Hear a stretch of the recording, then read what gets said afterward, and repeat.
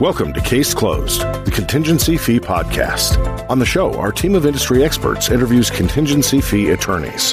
You will discover everything from how they got started to the secrets of their success and what's working in today's marketplace. And now, here's the Case Closed Podcast. Okay, welcome to the podcast, Case Closed, with your host, Sean Kuntz here, Certified Financial Fiduciary. Today, we have Coleman Younger with the Patterson Legal Group. He's a personal injury attorney, and I will let him introduce himself. Coleman, go ahead. Tell us a little bit about yourself, where you come from, what you do, and why you do it. Hey, Sean, I appreciate the time here today.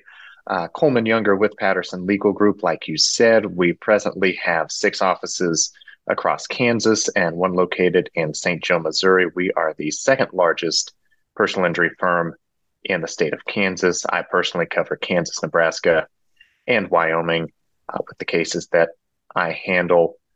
Grew up in a small town in northeast Kansas called Frankfort. I like to say there's 1,000 people there on a good day, but there hasn't been a good day in about 30 years. Followed that along, wanted to stay local, wanted to give back to the people who had given so much to me. So I just went down the road not too far and did my undergrad at Kansas State, did my law training at Washburn University in Topeka, followed that down to Southwest Kansas to a town called Hugoton. I initially wanted to get into some general practice, just see what really stuck with me, what things would stand out, what I really enjoyed doing in the legal fields. I was down there for about a year and a half. The opportunity to move home came up, so I went ahead and did so and worked with an office out of Marysville called Galloway, Wiegers, and Brenniger for about 4 years. When the opportunity to come do what I'm doing today with Patterson Legal Group came up, I could not say no to that, and here we are today. Awesome. Well, Patterson's a big group, very reputable. One question I have is, what made you choose the schools you chose? So a lot of factors really go into making those choices that I did. I didn't grow up with a whole lot. I grew up in a small, less than 1,000 square foot house with 2 bedrooms. If you're being generous and calling everything a bedroom, I never really understood how much my folks sacrificed and how much they worked to make sure that we had what we had until I got out of the house, which I feel very blessed and very thankful for. So right honestly, the choice to go to Kansas State was twofold. Number one, it was close to home. It allowed me to be there near my folks. I had a grandfather who was in hospice care at the time that I wanted to spend as much time as I could. I'd basically grown up in their household 4 blocks away as a child and wanted to spend some of those last times with him that I could. And I'm very grateful that I got to do that. Another factor is K-State was free for me. I was offered an academic full ride, and I was in that position. I remember that conversation that was very difficult, where my parents told me straight up, if you want to go to one of these private schools, one of these East Coast schools that you've gotten into, please do it, but we're not going to be able to help you with anything when you get out there. So I did what I needed to do at the time.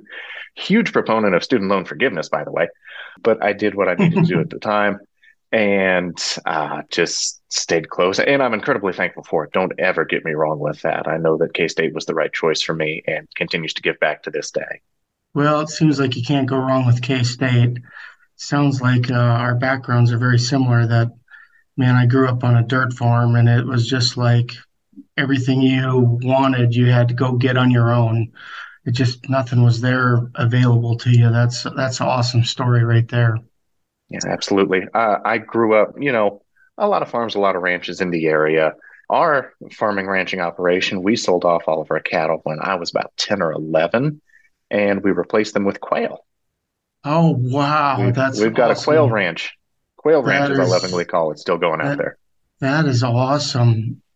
So we didn't really we had a little bit of cattle and a little bit of farmland, but it was tough going back then. That was the day when it was tough to be on a farm, and my grandfather ended up losing it. But anyway, moving on. Let me ask you this. Are you a sports fan? Huge sports fan. Sports fan. Who is your football team?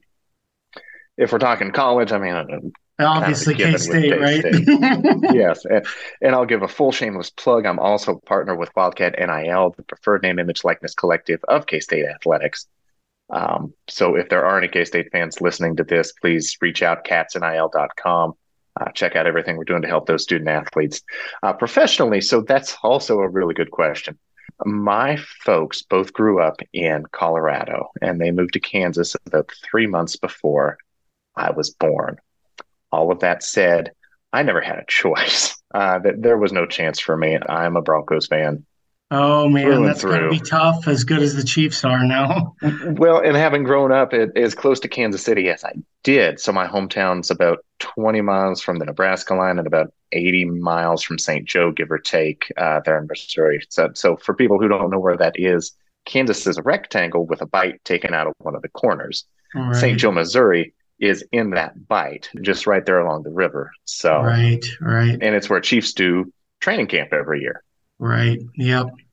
No joke. I mean, anybody from Kansas or Missouri's got to know where St. Joe is. You got to go right through there if you're on the interstate. Yes. Yes. So you start off in general practice. What led you into the personal injury?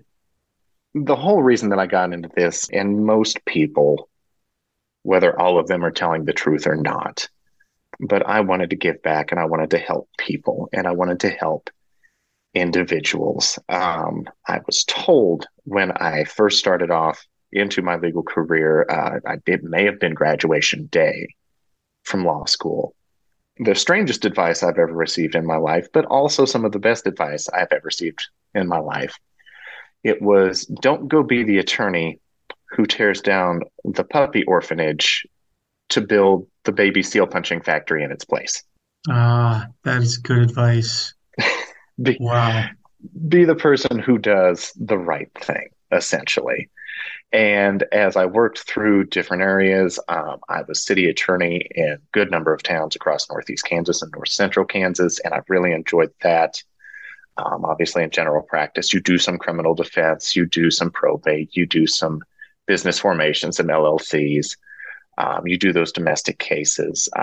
My office also served as county counselors in Marshall County, Kansas, so I did the child needed care cases as the state and served as guardian ad litem, all those different positions with those. Well, those positions in particular, I really enjoyed because I got to see the positive changes that I could help people make on those family levels and just in their lives.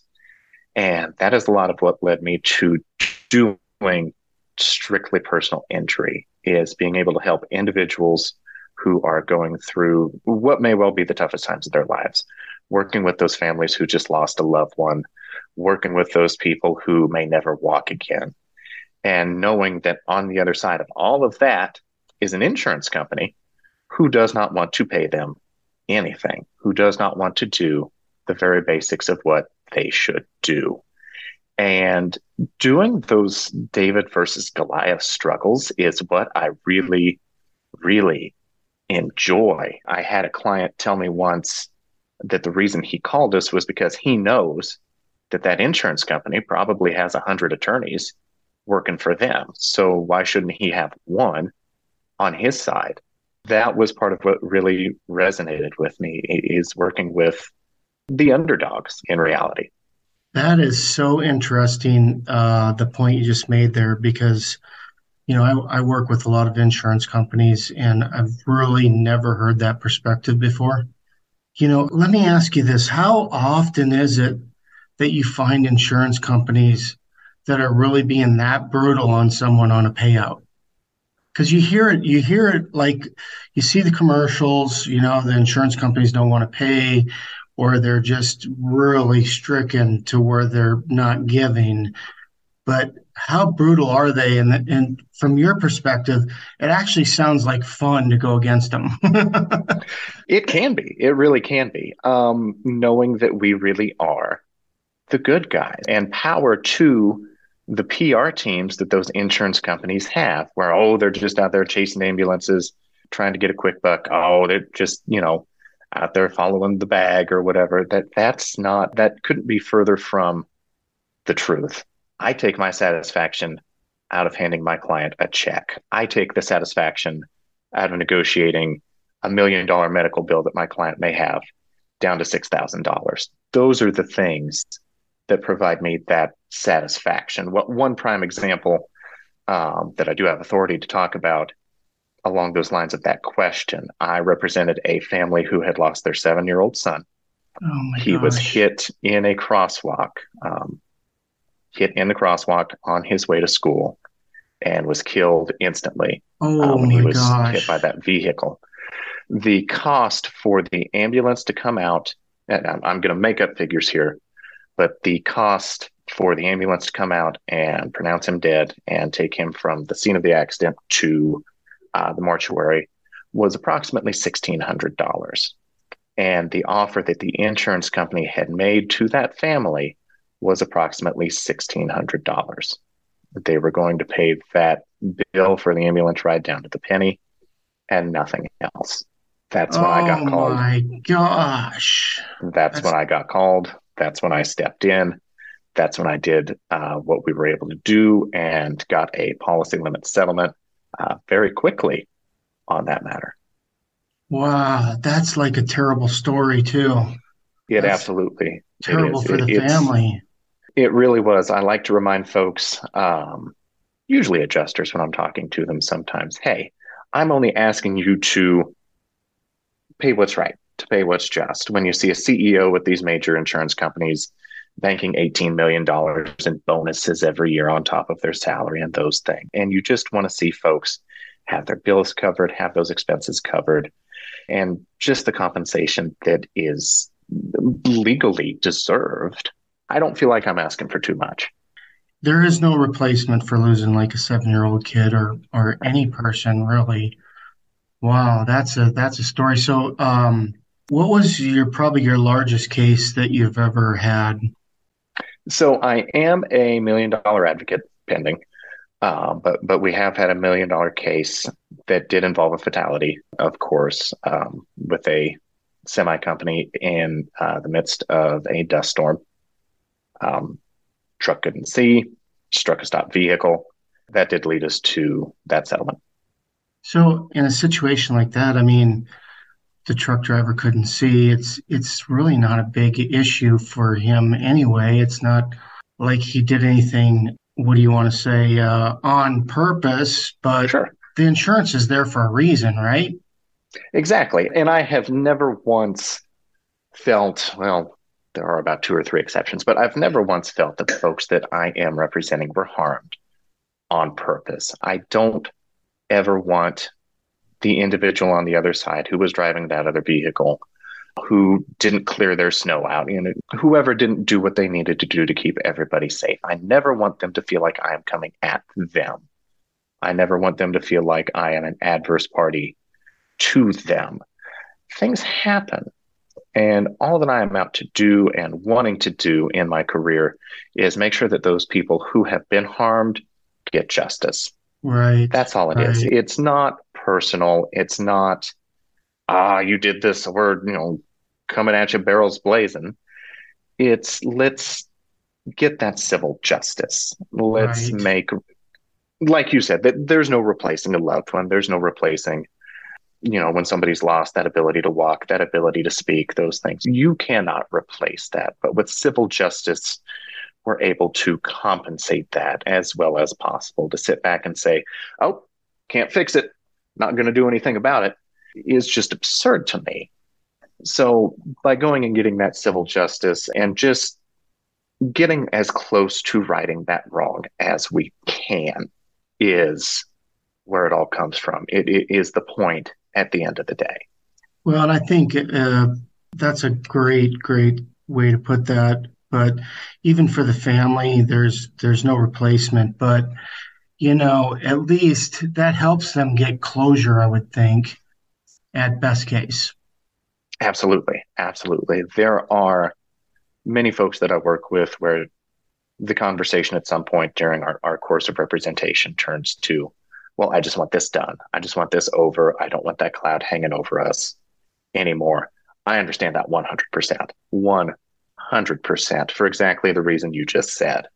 It can bring that closure. It can bring a finality to a really tragic, really terrible event that they may not have had otherwise. Right, right. So in your business, what's the one of the biggest challenges that you think you've faced or faced in the past? That's a really good question. As far as moving forward, there are so many insurance lobbyists in state legislatures and national legislatures working to do the things that they can do to help cap, help reduce the amount that's available on awards.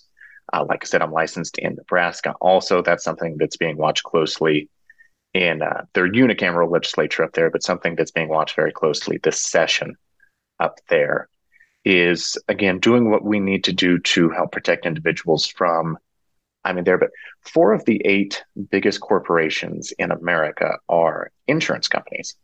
And I'm not going to be one to, point and say that, oh, you know, sometimes companies have some undue influence in our government. It's a thing that happens. It is what it is there. So just knowing some of the things that may come up from that moving forward in the future and looking towards that is one challenge that I think most people don't really look at. Another issue that I've dealt with in the past, still deal with a little bit, not as much. I'm 33 years old. I am young. I admit that. I know that. Sometimes people just look at me and I get that. Does this guy know what he's doing? Does he Right, know what's right. happening? Exactly. Does he have experience? Yeah, exactly. And I've been blessed enough to have had the success that I've had already in the course of my legal career, which none of it was given to me, not by any stretch of the imagination. But it's still certainly a roadblock that comes up from time to time, both with opposing parties and occasionally clients alike. That's actually got to feel pretty good though, because even at your age, you got to feel like you've got a well-rounded experience and coming in, if you look at it like that way, that you're an underdog, that you're really over prepared for them.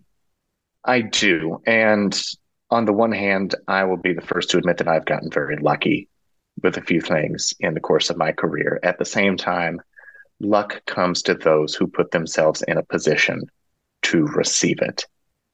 I have Right. gone and done the things that I needed to do to put myself here in these positions. Those lucky breaks still happen. I'm not tooting my own horn by any stretch of the imagination. Those breaks have certainly come. But at the same time, they only come if you're in the right place to receive it. Right, right. So what are the most common cases that you see? And then what is like an uncommon case that you've had? So, a large percentage of what we deal with, and I think most personal injury attorneys deal with, are the car accident cases. 2 vehicle, occasionally 3, is normally what you see. We also see a few slip and falls. And again, that's something that's pretty standard across our industry. Living in Kansas, where even this week here in Garden City on Wednesday, the weather is supposed to be a high of 77 and then snow the next day. Right. Yeah, Not, that's Kansas for you. yes, not out of line for the Midwest at all. So you'll see a decent number of slip and falls on the ice and those sort of things as well. Occasional dog bites. I'd say that's one of the less common things that we see is the dog bites. They still happen, but that's towards the lower end of the spectrum. I really can't think of any sort of one-off type cases that come across too much. It's limited enough in the scope that you don't get a whole lot of that. But X happened, somebody got hurt. Let's move forward and get them back where they were. So like on the dog bites, are they pretty common to like pit bulls, or is there a certain type that you see? Or because I have a neighbor that has a pit bull, and uh, it is the biggest puppy. You just can't. It's so kind and just mellow. Sure. It would never attack anybody, but you always hear the pit bull stories. What's your take on what dog type is the biggest problem? Sure. So we could spend 45 minutes going over this part. When I was in my previous position before I joined Patterson Legal Group, I teamed up with a law firm out of Lawrence, Kansas, who was doing some work for the National League of Municipalities and also the Kansas municipalities. I don't recall exactly the name of that legal association, but working with them. So I teamed up with them and a couple other attorneys across the state to help municipalities learn the correct information and eliminate some of their breed bans. And I was very, very proud of the work that we did with that. Far too many cities, particularly in the state of Kansas, at least at the time when we started this work 4 or 5 years ago, had breed bans, had bans against pit bulls in particular, and some other breeds of dogs that were considered to be dangerous. This is farcical. Absolutely, absolutely a myth with anything about breeds with that. It's based on old science that it turns out was not real science. It was basically, hey, Tony the scientist put on this sleeve made of steaks and stuck it in front of these dogs' mouths, and the golden retriever, only 3 of the 5 bit him, but every pit bull bit him. So pit bulls must be dangerous. It was pseudoscience at the very best. And I was very proud of the work that we did getting some of those breed bans gone. So all of that said, what we helped those municipalities put in place instead of those bans on specific breeds was essentially bans on bad dog owners. That's perfect. Yes, that's the problem. That's where the problem comes from. It's the training. It's the people. It's not the animals. It's not the animals. So that said, it seemed that those who were breeding dogs for fighting, who were doing those things that were really out of line, had a propensity to move towards those pit bulls and those sort of things. So we still saw a larger percentage of issues coming from that breed, but it became so easy to make the correlation between, if we gave this guy a toy rat terrier, he would try to teach it to tear somebody's toe off or something. They're not going to get a whole leg, but we're going to train them to do the same thing. It was easy to show that propensity was from the breeders, from the trainers. Don't want to use that word, and trainers implies that they're doing something right. But from the people who were teaching these dogs to do these bad things, not from the breeds themselves. Awesome. So, with the territory you have, do you do a lot of traveling? Not as much as you would think. So it is 2023, and the setup that we have here at Patterson Legal Group makes things so incredibly easy. I could not be more thankful. I can work from basically anywhere and be able to do the same things that I do now. I'm always happy to travel and meet my clients in person. Obviously, it's important for me to get that face-to-face time when we can. At the same time, if a prospective client calls into us, speaks with our intake department, it's something that either suits me, it's my time to get another case, it's something in one of those states where I'm licensed, another attorney may not be, then that's when those new cases are going to come over to me. I do handle a good deal of our injuries that come from farms and farm implements because, again, I was raised on one. So I have that inherent knowledge of how these things work without having to go and do a whole bunch of research. I just say, it's real easy to bump that PTO on a 4230. I know because I've done it climbing out of that tractor 14 times. Right. I understand. Just the things like that. So, but the technology that we have makes it a breeze. I can work on the train. I can work at the airport. I can do all of those things. It's really cut down on the necessity to travel. And that's been really great. Awesome. So being with Patterson Legal Group, you have a business side of your practice. Do you have what's your struggle with that? Even though you're with Patterson, they probably have all your processes in place, right? They do. And it's phenomenally easy because of that. If I had to think of a struggle with it, and honestly, it's turning into a strength, is just having different offices in different markets. So we have our primary headquarters on Kellogg Avenue in Wichita, very near the airport, and 2 other offices in Wichita. With me here in Garden City, I'm 4 hours west of Wichita. but I'm still in the Wichita TV market and still in the Wichita, those sort of the media markets with Wichita. It makes a lot more sense to direct most of that advertising towards the Wichita offices when there's, roughly 500,000 people there and probably less than that in the western 2/3 of Kansas outside of Wichita. It makes sense. It makes a good deal of sense there. So just finding and doing some of these individual, there we go. Finding and doing just some of these individual projects here in Garden City. But that's something that we've really started to do and really started to build on, particularly over the last, I'm going to say, year. I've been out here for almost 2 years, but something that we've really started focusing on in the last year. It can be tough, but it's becoming a strength. I see. Excellent. So if you had advice for like new attorneys coming into the industry, what would your advice be, and how could you help them with your advice? Be social and get to know people. I'm not going to sit here and pretend that I was at the top of my class. If I could go back and do law school again, I probably would have put 3 of those beers down and picked up my books 3 more times. And I'm sure I'm not the only person who's sitting here in my position who's saying that right now. But at the same time, I had enough of those friends, enough of those colleagues, enough of those classmates who would go sit in the library and shut themselves in their little study nook and come to class. And that was it. They didn't really talk to people as much. And if that's something that somebody struggles with, that's okay. That's okay. I'm not saying this is a personal thing on any level, but strictly professionally.